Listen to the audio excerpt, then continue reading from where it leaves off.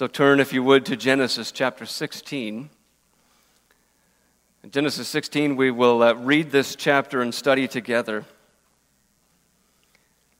And for it to have any benefit to us or any use to us, we will then pray that God would implant it deeply into our minds and hearts and souls for His glory. Genesis 16, verse 1 says, "Now Sarai, Abram's wife, had borne him no children. She had a female Egyptian servant whose name was Hagar. And Sarai said to Abram, 'Behold, now the Lord has prevented me from bearing children. Go in to my servant, it may be that I shall obtain children by her.' And Abram listened to the voice of Sarai. So after Abram had lived 10 years in the land of Canaan, Sarai, Abram's wife, took Hagar the Egyptian, her servant, and gave her to Abram, her husband, as a wife. And he went into Hagar, and she conceived. And when she saw that she had conceived, she looked with contempt on her mistress. And Sarai said to Abram, 'May the wrong done to me be on you. I gave my servant to your embrace, and when she saw that she had conceived, she looked on me with contempt. May the Lord judge between you and me.' But Abram said to Sarai, 'Behold, your servant is in your power. Do to her as you please.' Then Sarai dealt harshly with her, and she fled from her. The angel of the Lord found her by a spring of water in the wilderness, the spring on the way to Shur. And he said, 'Hagar, servant of Sarai, where have you come from, and where are you going?' She said, 'I am fleeing from my mistress Sarai.' The angel of the Lord said to her, 'Return to your mistress and submit to her.' The angel of the Lord also said to her, 'I will surely multiply your offspring so that they cannot be numbered for multitude.' And the angel of the Lord said to her, 'Behold, you are pregnant and shall bear a son. You shall call his name Ishmael, because the Lord has listened to your affliction. He shall be a wild donkey of a man, his hand against everyone, and everyone's hand against him, and he shall dwell over against all his kinsmen.' So she called the name of the Lord who spoke to her, 'You are a God of seeing.' For she said, 'Truly here I have seen him who looks after me.' Therefore the well was called Beer Lahai Roi. It lies between Kadesh and Bered. And Hagar bore Abram a son, and Abram called the name of his son, whom Hagar bore, Ishmael. Abram was 86 years old when Hagar bore Ishmael to Abram." And Father, as we have read your word, your perfect word to us, God, we pray that you would work in us, that you would implant this truth, your truth, deeply within us, God. That we would be changed, that we would grow for Jesus' sake and his glory. In his name we pray, amen. Well, together we've been studying Genesis, and in this section of Genesis, we've been studying about a life of faith, what it looks like to live a life of faith through this man, Abram. And sometimes we're learning from some bad examples, some bad decisions, some mistakes, some sin. And sometimes he's got some good examples for us. But we are learning from both of those what our life of faith looks like. And this morning we learn about the importance of evaluating our desires, what we want, what we really want in life. So just think for a moment about what it is that you want. What do you desire? What do you want to have? What do you want to keep that you already have? Husbands, what do you want from your wife? Wives, what do you want from your husband? Children, what do you want from your parents? Parents, what do you want from your kids? What do you want from your job? What do you want from your life? What do you want most? And sometimes it can be difficult to think about those things, especially we're here at church on Sunday and we have our church hats on so many times wrongly. We should have our Jesus hat on all the time, but sometimes we've got our church hat on, and so we're thinking holy things and all of the right things. But let's think about it this way. What is it that when you don't get it, you go through some steps? And you may not be consciously aware of these steps. You may just go through this desire where I want something. But then when you haven't gotten it, so you start to demand it. I really must have this. I can't just want this. I must have this until it progresses to a need. I will have this. I'm going to go get it. I will have this. And then it becomes an expectation. You should, you people around me, you family, you friends, you should be giving to me. God, you should be giving to me what I desire, demand, and need. And then as it still hasn't come, or as it doesn't come at all, you become disappointed. You didn't, right? You didn't do this. You didn't give me this, brother, sister, God.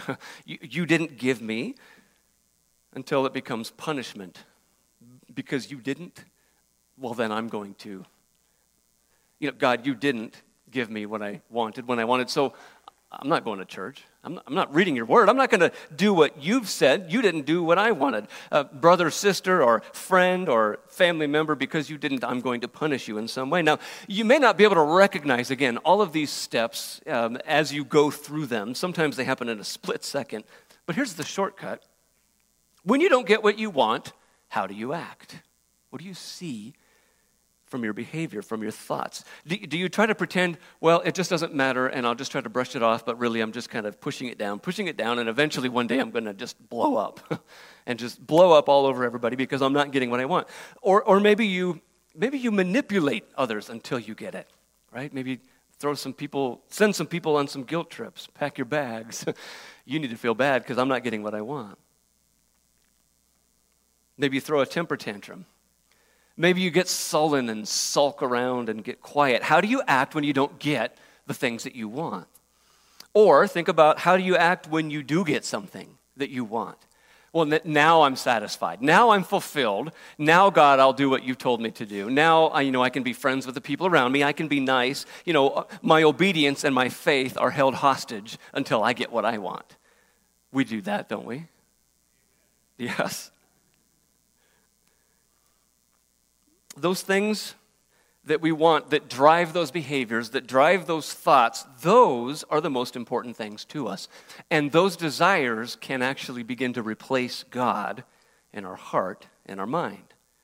See, when God is your God and you don't get what you wanted, you're able to say, okay, God, I really wanted that, and it was hard, it was difficult.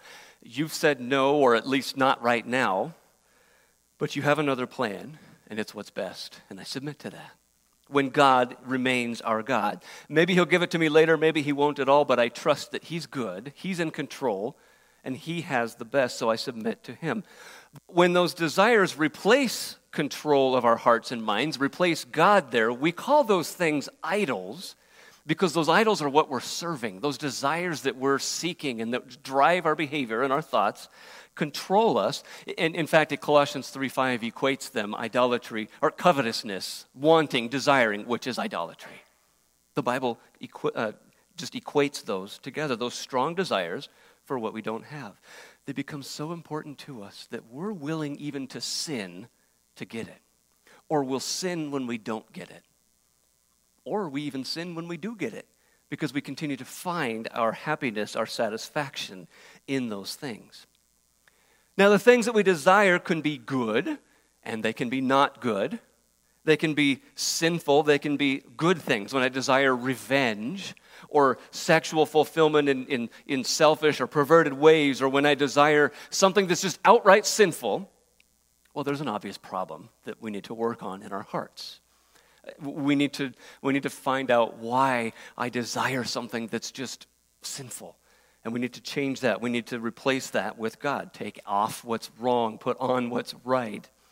But even when we're living a life of faith, and we restrain ourselves from wanting what's outright sinful, we can take really good things from God, and we can want them too much. We can make them idols in our hearts so that it becomes idolatry. This can even happen with God's promises, God's word that's meant to drive us to him. And let me give you an example of that.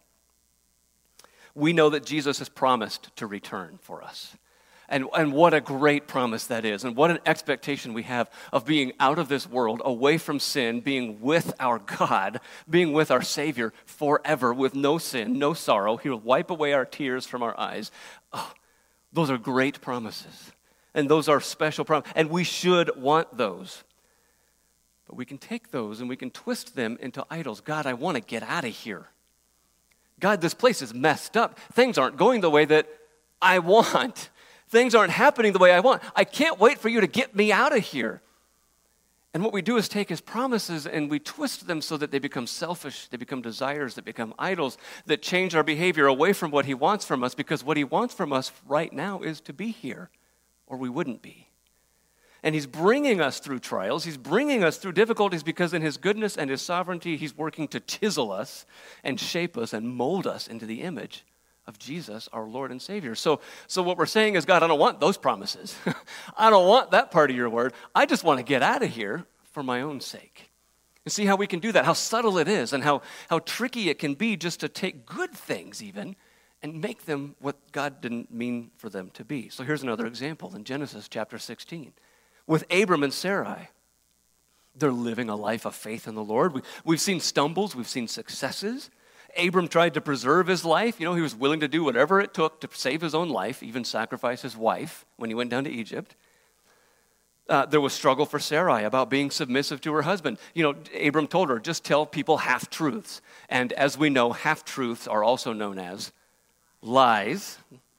So she struggled with, do I submit, or do I tell the truth? We've seen Abram obey the Lord. He's left his father's house. He's gone into the promised land. He took on an entire army with a small little group of soldiers that he had. We've seen him endure subtle temptation.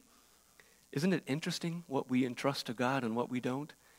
For Abram to entrust to fighting an entire army, but when it comes to his wife, so often he's, no, God, I'm not going to trust you with my family. I'm going to hold on to this myself. There are times that we don't think or believe or act as we should. We start to desire other things, and that's when ugliness and sin comes about. And so often what derails our faith away from God, that heart change away from what God wants, is what we want. That's what kind of comes in, that's what sneaks in, and it pushes our faith away in God into something else. The desires grow stronger, and they progress from desire to demand and need and expectation and punishment. They replace not just God's promises, not just God's word, but God himself in us. And so Abram and Sarai do that with the very promise of God. God's promise is, Abram and Sarai, you'll have innumerable offspring. You won't even be able to count. You're going to have so many children and grandchildren and great-grandchildren, and that was a great and very precious promise of God to them. And there was nothing wrong with that desire, because God gave them that.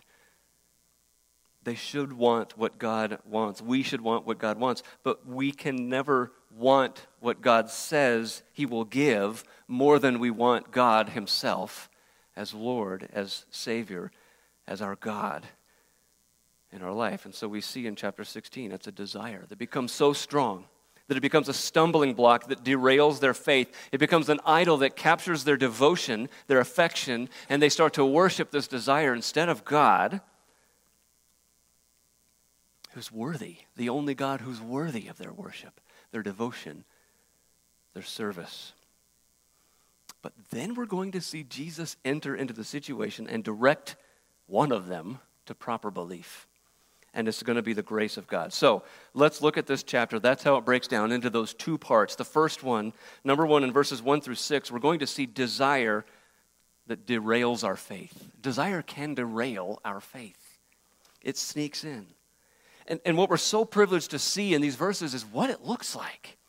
How I can tell when my desires are rightly placed and when I'm rightly dealing with them, or when they're taking over, when they're taking control. And it's important because Jeremiah 17:9 says, our heart is deceitful above all things and desperately sick. Who can understand it? And what that means right here in our context is, when we're starting to try to evaluate our desires, our wants, a lot of times our heart will be very successful in convincing us, no, that's not an idol. That's okay. That sinful thing, it's not that bad. It's not that sinful. It's okay to want that. That's a good thing from God. That's okay to want. You should want that and want it a lot, and even want it above everything else. And so our heart can deceive us so easily. It's too successful in that. So how can we tell whether our desires are rightly placed and rightly handled, or whether they're becoming idols that are derailing our faith? Verse 1, we're going to see that selfish desires depend on you rather than God. They depend on you rather than God. Get it for yourself. Manipulate, control, move resources around to get what you desire. Abram and Sarai had the promise of God. They had innumerable offspring that was God's promise to them, and it had to start with one. They have to have at least one, right? And they learned in the last chapter that it would not be Eliezer, Abram's servant. God said, no, it's going to come from you, Abram. But Abram says, well, he didn't say it had to come from Sarai. So, look around at our own resources. Look, here is a servant, female Egyptian servant for Sarai. Well, let's use this resource. Now, the laws at the time stated that the reason for marriage, the custom of marriage, was to have children. And so if you can't have children, the wife is obligated to give her husband the choicest female slave servant to have children by her that would count for the wife. Now, once the child was born, he could not be disinherited like the servant Eliezer could have been if Abram and Sarai had adopted him and given him the promise. He can't just be cast out. So they decide that in order to get what they want, to get this child, they're going to have to do it themselves, using resources that God has given, but not in the ways that God has intended. We might call this, wow, that's being really resourceful, right? That's being creative, and that's being innovative. That's being on the cutting edge and just using what God's given you. But to accomplish something that gets us what we want is not bringing about God's promises. It's just getting what we want. So we actually become like those in Philippians 3 that Paul describes, these people whose God is their belly. They serve the God of satisfying themselves. You have these verses in your notes, you can study them, but they satisfy their own desires, glorying in their shame. That means they're patting themselves on the back, exalting themselves, congratulating themselves for their work, with minds that are set on earthly things. Paul says those are enemies of the cross of Christ. And that's what we start to act like. That's who we start to become when we're doing whatever it takes to get whatever it is we want. Believers should really be more concerned about getting what God wants and trusting Him to care for us than getting what we want. To get that promotion at work, I've got to tear down the other people. I've got to let the boss know how good I am and how bad they are so that I can get what I want. I can get the promotion. I deserve it. I should have it, right? So that's an example of how we can do this, how we can say, well, I should have this. I need to have this. But I'm going to get it my way. I'm going to tear everybody else down. That's not receiving blessing from God. That's just making sure you get what you want, right? So our desires are derailing our faith in God when they depend on what we can do, how we can get that, whatever it is. Next we can tell in verse 2, that selfish desires bring compromise rather than obedience. When I really want something and I'm looking at whether it's going to be an idol, well, is it bringing compromise or is it bringing obedience? Now, for Sarai in verse 2, there is a tacit acknowledgement of God's sovereignty. God's prevented me from having children. God is sovereign over who has and who does not have children. But the tone for Sarai here is more of a blame than a humble acknowledgement. Because God's held me back, He's restrained me from having children. Here's the idea. He hasn't done it, therefore He's not going to do it. God's never going to do it because He hasn't done it to my time frame. He hasn't done it yet. He hasn't delivered when I was ready. He must not be going to do it. So the compromise happens. Go into my servant. It may be that I shall obtain children by her. Don't worry about God's plan, Moses wrote this. Abram, don't worry about God's plan, Abram. Reject God's command for one man, one woman in a marriage together, depending on God, working together, having children or not, depending on His sovereignty, exclusively committed to one another. We're going to get whatever it takes. We're going to do whatever it takes to get what we want. And here's where that heart's desire becomes plain. Sarai says, it may be that I shall obtain children by her. Now, you probably have some kind of note by the word children in your Bible, like a footnote or a superscript. The word that she uses is not children, but the word established. The word established, it means built up. In other words, it may be that I can finally become complete. that I can finally become fulfilled. I can be built up and satisfied, finally, by this woman, by this plan that we're working together. Because again, the prevailing wisdom of the culture around them said, you're worthless, wife, until you can have children. And God's word has not said that to women. But she's buying into the thinking, the prevailing wisdom of the culture. She cannot have children, therefore she's worthless. My life is meaningless. I have to do whatever it takes for me to have children so that I can be established, so that I can be fulfilled, so I can have what I want. Do you see how misplaced devotion can derail your faith away from the Lord and onto something else? Now, part of the reason for marriage is for godly offspring, when that's God's plan, when he allows that, when he brings that about. But it's also so much more in a marriage, working together in cooperation, companionship, fulfilling God's will in your marriage, in your life. There's so much more. But even the heart of godly offspring wasn't a thought in her mind. The whole thought was, I want to become established. I want to become fulfilled. And to get it, I'll sin. I'll do whatever it takes. I'll bring another wife into this marriage for my husband even. It's compromise. It's rationalizing just to get what I want. And Jesus himself addressed this in Mark 7 when the Pharisees and the scribes were ignoring God's command to care for parents. They said, you can just give all your money to us in the temple. Give all your money to us, the religious leaders, and then you should have been taking care of your parents, but the money that you would have used, just give to us. And that's more godly. It's more holy. And Jesus said, you have a fine way of rejecting the word of the Lord, voided the word of God. He said again in Matthew 23, the same people were straining out gnats and swallowing entire camels because they were tithing on little bits of mint and rue and cumin, the spices, but they were neglecting the weightier issues of justice and mercy and faithfulness. See, they were compromising. They said, well, this is what we want. This is what we're going to get. We'll do whatever it takes to get it. And Jesus called them out on it because their hearts were pulling a fast one on them. Their hearts were convincing them that this is good. This is a good thing. It's holy. Compromise. Forget what God says over there. Focus on this. Twist it a little. Now you get what you want, and you can call it what God wants. Now, we do this as an example when we take what we would have or should have given to the Lord, and we give it to ourselves or someone else. And that can be money that we could have or should have given in worship. That can be time that we should have spent in prayer or worship or fellowship with God's people. No, instead, I'm going to do what I want.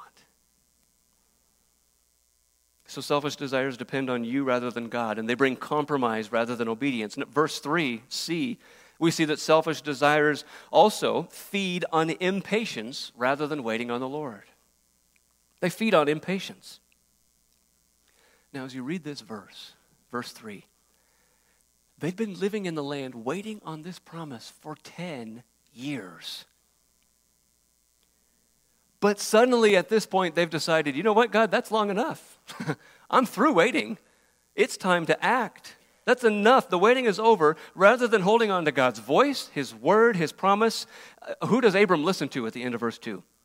He listened to the voice of Sarai, his wife, and the full extent is seen here that Hagar is given as another wife. Now, we're not looking at this to condemn Abram and to condemn Sarai. We're learning at this as instructive for us. Not only had they waited 10 years, they got at least another 13 years ahead of them. They don't know that at this point. They are expected to just continue waiting until God's time. Have you ever had to wait for 10 years for something from God? Some of you I know are waiting as you're praying for prodigals. How long have you been waiting? How long do you need to wait? How long will I have to wait to get what I want, God? This is a good thing, to wait for you to work, and I don't want to wait anymore. I want to get this.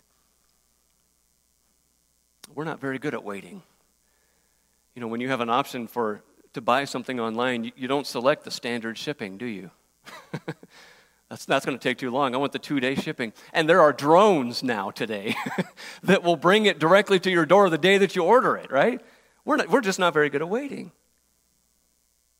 But faith-derailing desires, idols, feed on impatience. I want what I want right now, God. I don't want to wait. And part of the evidence of the work of the Holy Spirit, the fruit of the Spirit, as the ladies will be studying more later, Lord willing, when you sign up at the information counter at the back. Okay, sorry. Misplaced commercial. Okay. Part of the evidence of the Holy Spirit working in your heart is patience, waiting. And endurance while you're waiting comes from God, because Romans 15:5 calls God the God of endurance and encouragement. So ironically, when we cut ourselves off from God and we hold on to an idol, we're cutting ourselves off from the very source of endurance and encouragement as we wait. So an example in our life is when we try to hurry God up. God, hurry up, let's do what you've said that you would do. I want comfort. I want relief. I want to stop suffering. And as we've said, God promises to lead us through, not out necessarily, of suffering and afflictions, because he's working with the purpose of his glory by making us different, changing us. But when we try to do whatever it takes to get out of the trial, we're trying to do what God is supposed to do. And our selfish desires feed on impatience, not waiting on God. The next one, verse 4. D in our notes, selfish desires produce division rather than unity among the people of God. Division rather than unity. Abram actually commits the sinful act that started in their hearts and in their minds in this verse. But look at the result. Hagar was able to accomplish what Sarai could not. Look what I did. Look at that, Sarai. What do you think about that? Right? Yeah, that thing you couldn't do, I just did that. And she looks with contempt on her mistress. Contempt means to grow smaller, to disdain, to take lightly. In other words, Hagar starts to push Sarai out of the way. Right? You don't matter, Sarai. Just get out of the way. See, when you get what you want, or to get what you want, a selfish desire will push people out of the way. You're not as important to me as what I'm trying to get, so would you please move? Unless you can help me get what I want in some way, I just don't want you around. I need you to move out of my way. And we can even couch this in really holy language. Because you remember in Mark chapter 14 and in John chapter 12, Mary came and anointed Jesus with a very costly ointment. And Judas is sitting there saying, now why was it wasted like that? You could have given that to the poor. But John tells us in John 12 that he didn't really care about the poor. He was the one who held the money bags. And so the more money that was in the money bag, the more money he could take out. But he was couching it in that holy language, right? You should have been caring about the poor and selling it and putting it all in the money bag. We do this too easily with social media, with our relationships with one another, especially family and really especially marriage. You're not giving me what I want. I'm in this marriage for what I want, and you're not giving it to me. I'm leaving. I'm getting out. So we divide and conquer. We avoid people. We use people. I'm just going to steamroll over people. Whatever it takes to do to people, just get out of my way so I can get what I want. And we don't say it that way, do we? But selfish desires depend on us to get them, to get them for ourselves. They lead to compromise. They feed on impatience. They bring division. Verse 5, E, selfish desires lead to self-justification rather than confessing sin. The next one is that we don't confess sin. In verse 5, Sarai's charge to Abram is revealing of her heart. Right? Hagar became pregnant. Sarai targets Abram for her envy, for her anger. May the wrong done to me be on you. Right? Wrong there means violence. It means to be stripped off. It means to be laid waste. See, what happened was what she thought would bring her fulfillment, what she thought would establish her, actually stripped off anything that she did have.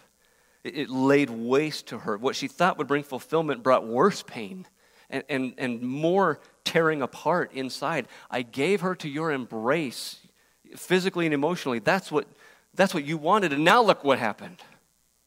It's all your fault. I'm being belittled. I'm being taken lightly. May all of that be on you, Sarai says. She blames it on Abram. She wants the pain to be felt by him. And I can't fix this, Abram, but God will. The Lord judge you for this. That's what she says. So even though it was her idea, the whole thing is blown up, and she blames Abram. It's your fault the plan worked. It's your fault she's pregnant. It's your fault she's belittling me. And as this all comes out of her mouth, what Jesus teaches in Mark 7 was what comes out of our mouth starts in our heart, right? It's really what comes out of our heart that is our our evil actions, our evil sayings, the things that we want. Because this situation, and in fact no situation, no circumstance, no person makes you say something or do something that you wouldn't have already done because it was already in your heart. That's a problem that we have in the flesh. It's already there. That's why we've got to deal with the heart before we try to fix our actions.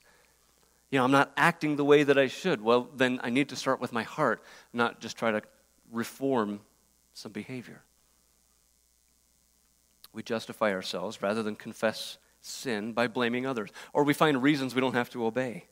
You remember in Luke 10 when Jesus was teaching you need to love your neighbor, and so the lawyer stood up and said, well then, who's my neighbor? Because if it's just these three people, well, I can do that. That's easy, right? And Jesus told the story of the Good Samaritan. And Jesus asked him at the end, now who was the neighbor? He couldn't even bring himself to say the Samaritan. He said, well, the one that showed him mercy. Yeah, the one that you run into, the one that you encounter, the one that God brings into your life, that's your neighbor. That's the person you're supposed to love. So rather than trying to find ways I don't have to listen, rather than trying to find ways around obedience, I need to submit to what God commands. Now, we can do this all too readily. I can't serve in that way. I can't love other people because of, I can't forgive because, fill in the blank, right? I can't do those. Whatever God says I'm supposed to do, whatever the church needs, whatever my brother or sister needs, I'll find a way not to do it and excuse myself because, what I really want is this, or what I am really looking for is something else. Well, finally, in verse 6, we see selfish desires can require sidestepping responsibility rather than leading. They require us to sidestep responsibility rather than lead. Sarai has come to Abram, expressed a problem. What does Abram do as the husband? He said, that's your problem. You figure it out. He sidesteps any responsibility. Now, legally, this was her problem, yes, but he is her husband. He is the head of this household, which includes Hagar. But instead of taking any kind of lead, instead of helping these ladies to work things out, this mess that he helped produce, he just says, no, that's okay. I'm not getting in the middle of that. You guys figure that out. Jesus said, blessed are the peacemakers, for they shall be called sons of God. Paul entreated Euodia and Syntyche to agree in the Lord. And my true companion, Paul says, help these ladies. Help them work things out. It is not optional, brother and sister. It's not optional for Christians to care about and strive for unity, for fellowship in the body of Christ. Jesus places the responsibility on us. You remember, we've talked about it before. If somebody has something against you, you go work it out. If you have a problem with somebody, you go work it out. It's not optional. It's mandatory. It's commanded for Christians to love one another, to bear one another's burdens, and bear with one another. In fact, in Romans 12:10 says we're to outdo one another in showing honor. But without that counsel, without that instruction from Abram to Sarai, Sarai makes it worse. And she treats Hagar harshly so that Hagar runs away. So often, we can do nothing and make things worse. When something should be done for us to sidestep that responsibility can be worse than trying to do something at all. So we can be guilty of this too often. I don't want to confront, I don't want to have conflict, I just want to have a sense of peace. And we sidestep responsibility instead of leading to peace like we're told to. And that's true in all of God's commands.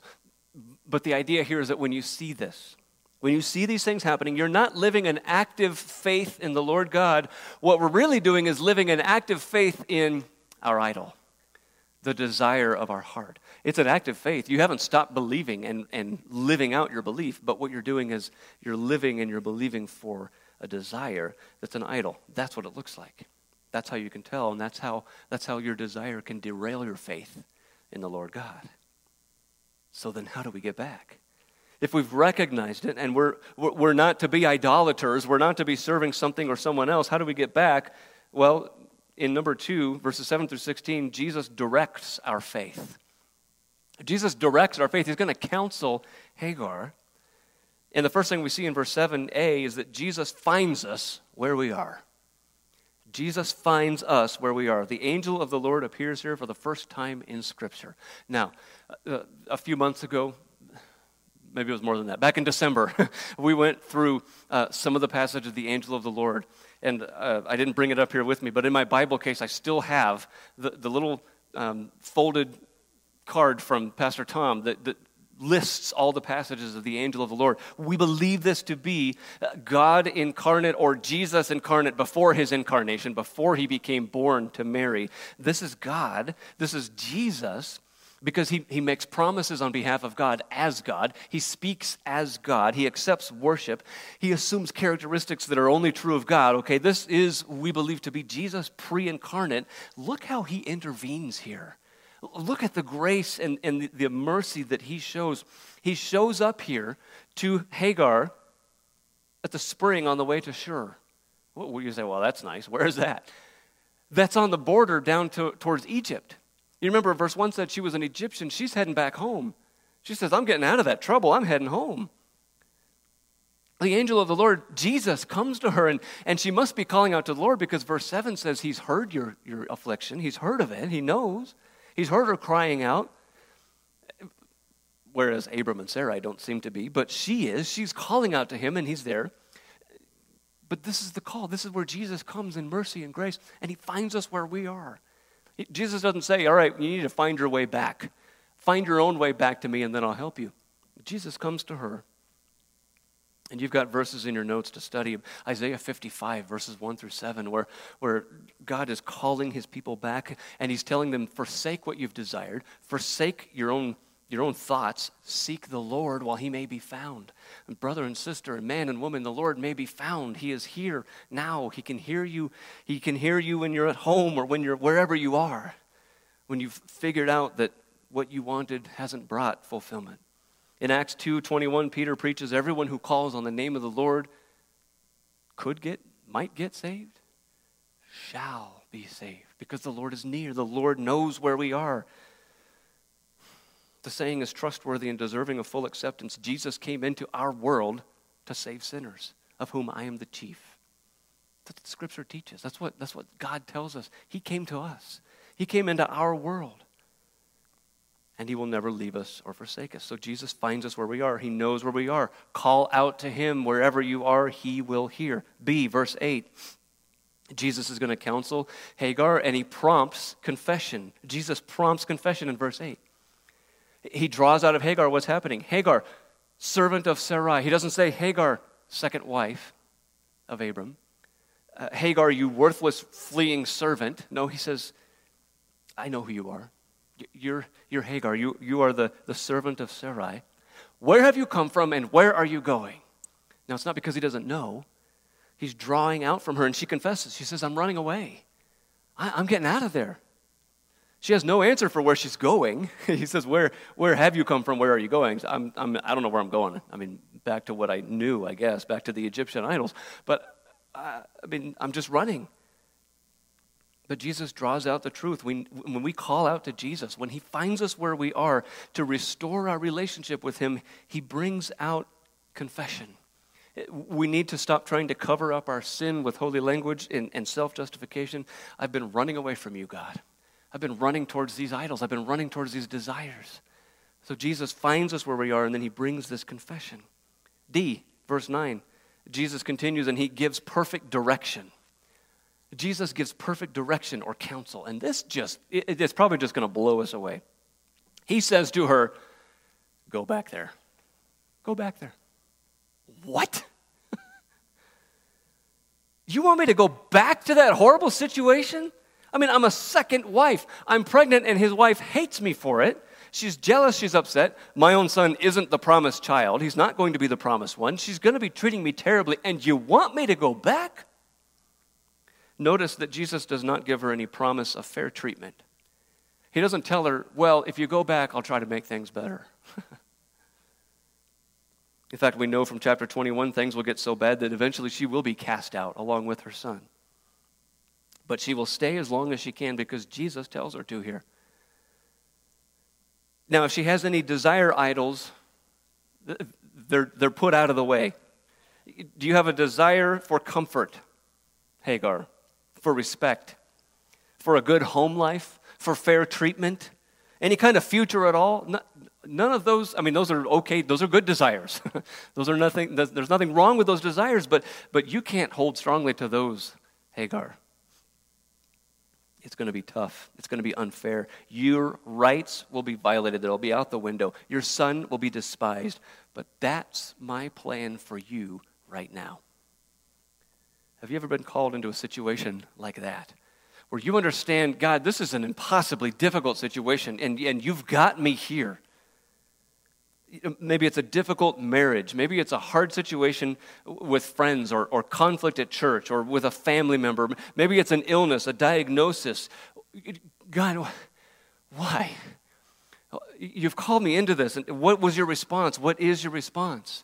Because God says, this is the situation that I have for your life right now. Do you run from it? Do you try to avoid it? Do you try to do whatever it takes to get out of it? Or do you just trust him through it?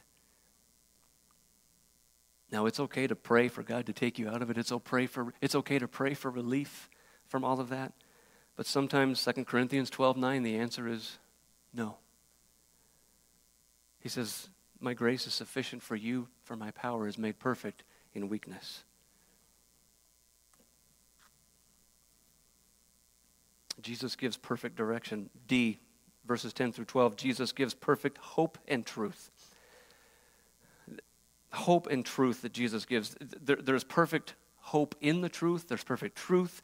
This son will be the first of an innumerable multitude of people. The hope in that truth is that Hagar will not be killed. Her son will not be killed. They will be protected in their life, and there'll be a lot of them. And they'll share that part of the covenant with Abram and the chosen offspring, but not the other parts. Not the covenant of land and not the covenant of blessing. In fact, an opposite of blessing for other people, he's going to be quite the opposite. He's going to be a wild donkey of a man. He's going to run wild. His hand is going to be against everybody, and everybody's going to be against him. As one commentator put it, he will carry a chip on his shoulder and have a finger on the trigger. Ishmael's descendants would be part of the Arab peoples. Ishmael is not the beginning of the Arab people. He's not the sum total of the Arab people groups, but many of the people groups are descendants of Ishmael, and they have continually harassed God's people from the beginning. In fact, there were even connections between Arab leaders and Nazi Germany during World War II because of that common hatred of Israel. Muhammad, the prophet, founder of Islam, claims to have descended from Ishmael, and there's a good possibility that's true. So you see the pain and the difficulty that comes even from sin, even the consequences of sin. But Jesus gives this truth, this hope in the truth that's appropriately placed. He says, here's the prophecy, here's what's happened, and we've seen it happen over a couple of millennia, what's happened. But when Jesus brings his truth, it's comforting, it's hopeful, but not in the wrong ways, not in the wrong areas. He promises again to be with us and to lead us through temptation and through trials, but not out of them. He promises to get us through, but not out, until the day that he returns for us, or he calls us home in death, whatever way. But we find comfort in that. Finally, verses 13 to 16, Jesus guides our attention to himself. He guides our attention to himself. As Hagar recognizes Jesus as the all-seeing, all-hearing one, her son's name is going to be God Hears. She's been running away, but he saw her, he cared for her. None of the Egyptian idols did, only the living God did. And her thoughts are no longer in what she sees and hears. In verse 4, she saw superiority over Sarai. All she heard in verse 6 was Sarai's harsh treatment of her, and she ran, but now she sees and hears the angel of the Lord, Jesus. And she says, have I really seen him who looks after me? And the important part here is not necessarily that, I've seen him, but he has seen me. He's looked after me. She recognizes the grandness and the power and the goodness of the Lord. And she calls out to him.